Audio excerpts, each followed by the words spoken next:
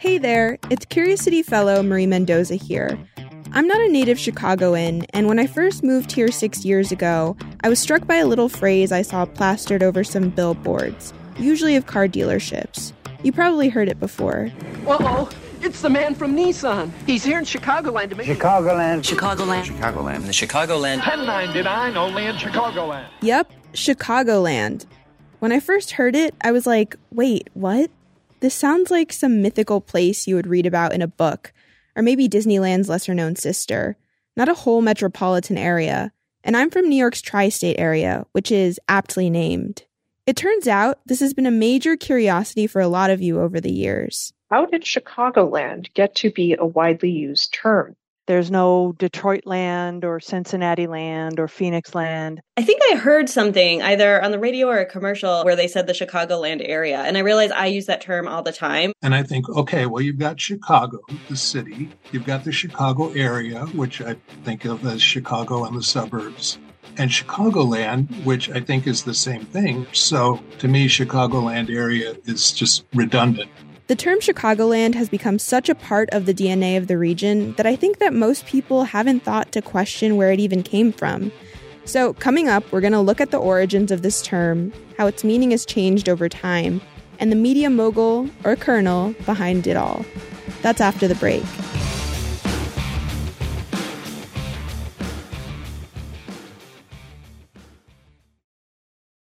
Do you need a break from the news? Well, my friend, Nerdette Podcast is here for you. Our show is all about delight. We laugh about what's happening in pop culture and feature thoughtful interviews with fascinating people. We even have a monthly book club that you can participate in. I could just go on and on about it. I loved this book. It was an experience, I'll tell you that. I discovered authors I had never heard of, and I'm really happy that I did. Come hang out with us. Listen to Nerdette wherever you get your podcasts. People have visceral reactions to the term Chicagoland, like our question askers. They had mixed feelings about the way we talk about the region. Maybe you're like Maureen Stabile, who gets a little sentimental when she hears Chicagoland. I used to find it annoying, but when it came to my attention that it was apparently a quirky Chicago-specific term, then I came to like it. Or you're more like Scott Bates, who thinks it's cringy. It's kind of a pet peeve of mine. I think it's a silly name. It just sounds like an amusement park. Or if you're more like Monica Rada, it's complicated. It feels like it's a catch-all that is kind of lumping all of Chicago's issues in, saying possibly Wilmette has the same issues as the actual city of Chicago or as Cicero, which is far from the truth. In order to understand the how and why of Chicagoland, we need to talk about the who. All of that is tied to Robert McCormick, or Colonel McCormick, as he was known.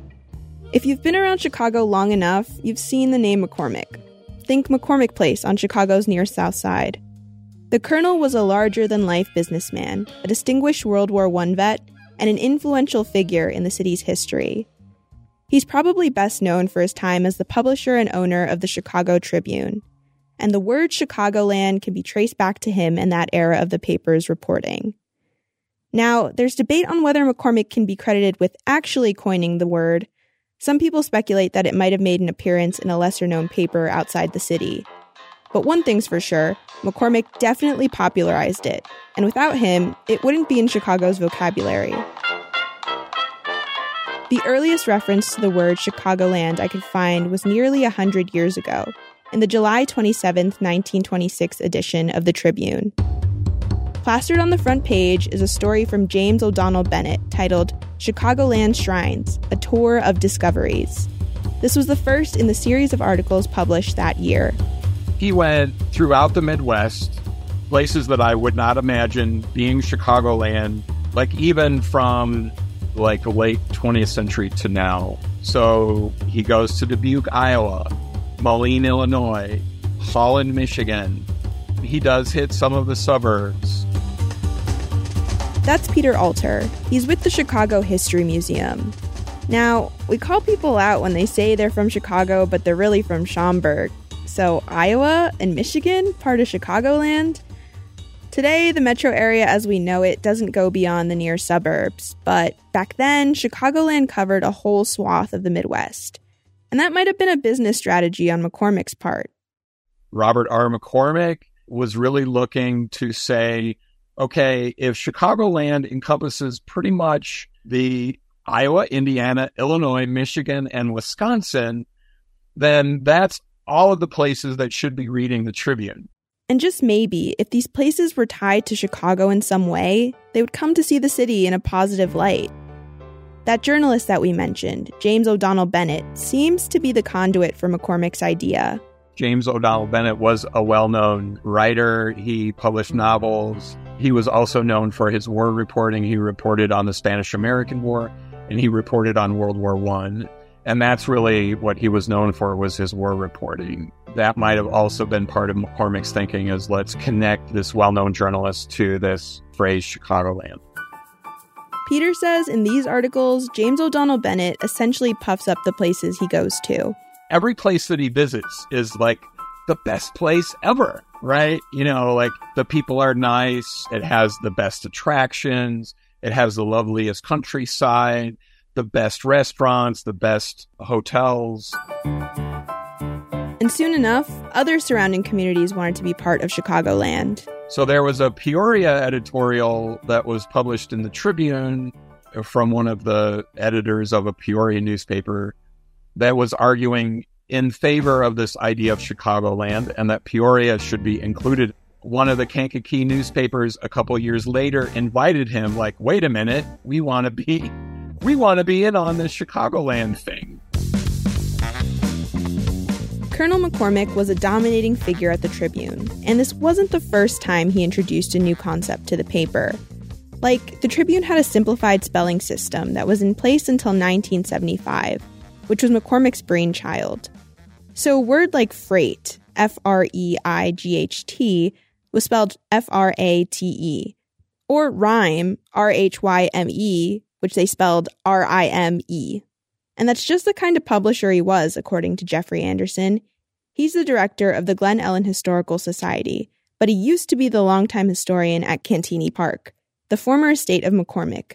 Even during his lifetime, Fortune magazine kind of made fun of the Chicago Tribune with how much Colonel McCormick was basically just publicizing Chicagoland. And that is big map where they changed what he considered to be Chicagoland, and they called the Tribune town. I think they were just trying to come at him being this media, mogul, and looking at it that way and trying to poke fun at him. I don't think it bothered McCormick in the slightest. Jeffrey says that besides good business, McCormick really loved the city of Chicago and wanted to bring attention to it. At the time, New York was seen as the city of culture, and Chicago was seen as the city of industry. And McCormick wanted to elevate Chicago's profile. That's why they had artwork printed in the Tribune so people could cut it out, frame it, and put it in their homes.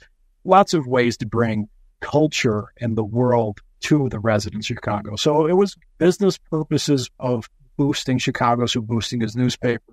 But I think it was more than that. He was definitely devoted to the city.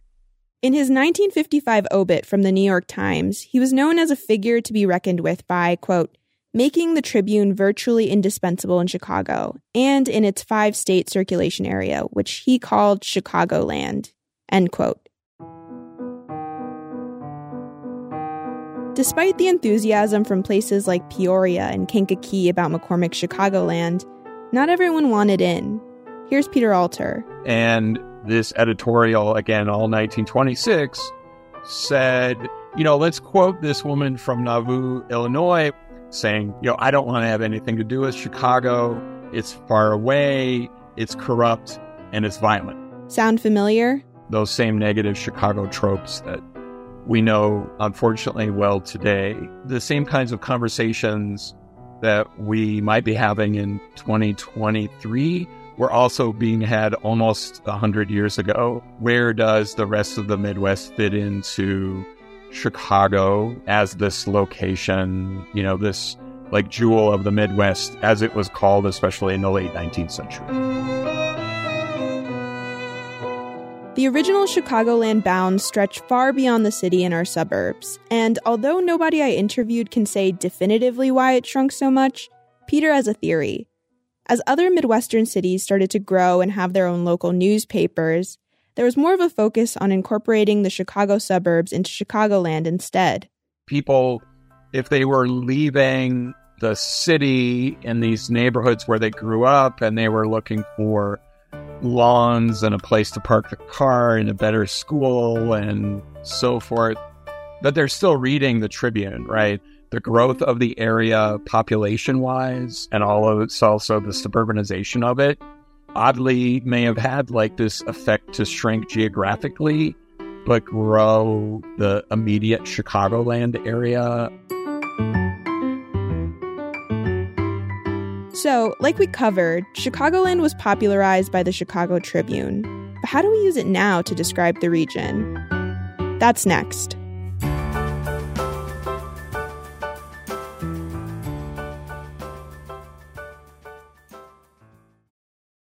Do you need a break from the news? Well, my friend, Nerdette Podcast is here for you. Our show is all about delight. We laugh about what's happening in pop culture and feature thoughtful interviews with fascinating people. We even have a monthly book club that you can participate in. I could just go on and on about it. I loved this book. It was an experience, I'll tell you that. I discovered authors I had never heard of, and I'm really happy that I did. Come hang out with us. Listen to Nerdette wherever you get your podcasts. The term Chicagoland as we know it today can be traced back to the Chicago Tribune. And working at a news organization myself, I wondered, do other outlets use Chicagoland to describe the region too? I'm sure most of you have never paid attention to this little detail, unless of course you're a WBEZ superfan. But our newsroom tends to shy away from the term. And when I asked around, people here also have a visceral reaction to Chicagoland. Here's a voice that might be familiar. I want to say the term Chicagoland, I feel like I hear it in commercials more than I would in actual news copy. If I've heard it, it's like for carpeting companies or car dealerships. That's Lisa Labas.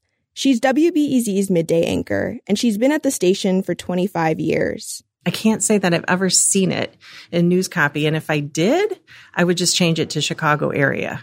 Just like instinctively, like not a second thought about it. I think so. Isn't that weird? Why? I don't know. Yeah.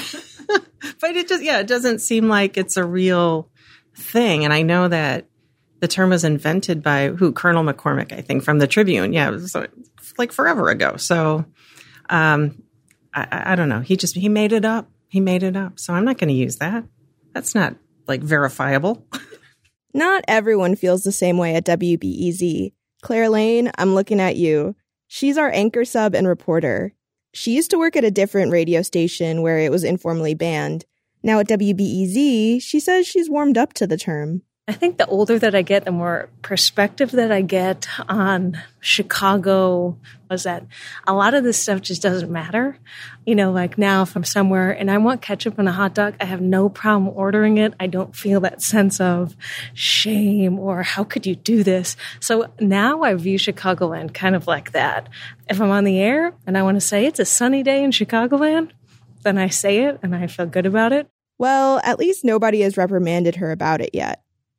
Claire is kind of an anomaly in the newsroom. While there doesn't seem to be an official WBEZ rule prohibiting Chicagoland in broadcast copy, that notion to abstain had to have come from somewhere. In order to get to the bottom of it, I asked an OG BEZer. You might have heard his name before. Ira Glass says it nearly every week on This American Life. BEZ Management Oversight by Tori Malatia, who welcomes his beloved radio staff every single morning to the radio station with this greeting. F you. Get out of my face. Yup, Tori Malatia. He's the former CEO of WBEZ and currently the CEO of the Public's Radio in Rhode Island. He can't remember the hairy details, but somewhere along the line, he got legal advice to stop using Chicagoland to prevent litigation with the Tribune Company. So it could be that I was told, this could end up getting litigious or whatever, so stop this. But it didn't break my heart not to use it because I thought, well, there are other ways to say this. But see, who would really sue over this? So he brought this policy to WBEZ's newsroom, and he said the Trib owned it. I think I explained it to the staff. It's theirs. They actually have a copyright on it. They probably wouldn't be upset if we used it, but why worry about it when there are other ways to refer to this? And let's just avoid it. And I think people did. I mean, I don't remember it being something I always had to correct. It like just went away. Yeah. Now, I should interject here to say we asked the chief legal officer for the Tribune Company if there was indeed a copyright on Chicagoland, and she didn't seem to know either. And I think that speaks to how the term's origin and meaning have become divorced over time. Chicagoland isn't so much a Tribune thing anymore, but maybe Colonel McCormick would still be proud to see that the term has become its own concept. They've been helping Chicagoland families remodel their Regular homes. pan pizzas, $10.99 only in Chicagoland. Comcast, proud to be Chicagoland's new cable company. For more stories about hidden gems in and around Chicago, check us out at wbez.org/Curious City. That's also the place where you can ask us questions. Curious City is supported by the Conant Family Foundation and is produced by Jason Mark and Joe Deso. Adriana Cardona-McGeegod is Curious City's reporter. Maggie Sivit is the digital and engagement producer. Susie An is our editor. Curious City is a production of WBEZ Chicago and is part of the NPR network. I'm Marie Mendoza. Thanks for listening.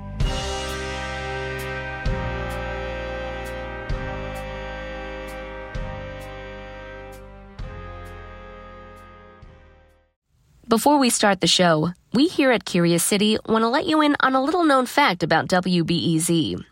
89% of all our funding comes from community support, including contributions from curious listeners like you.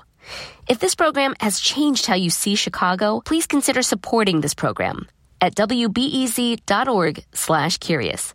Thank you.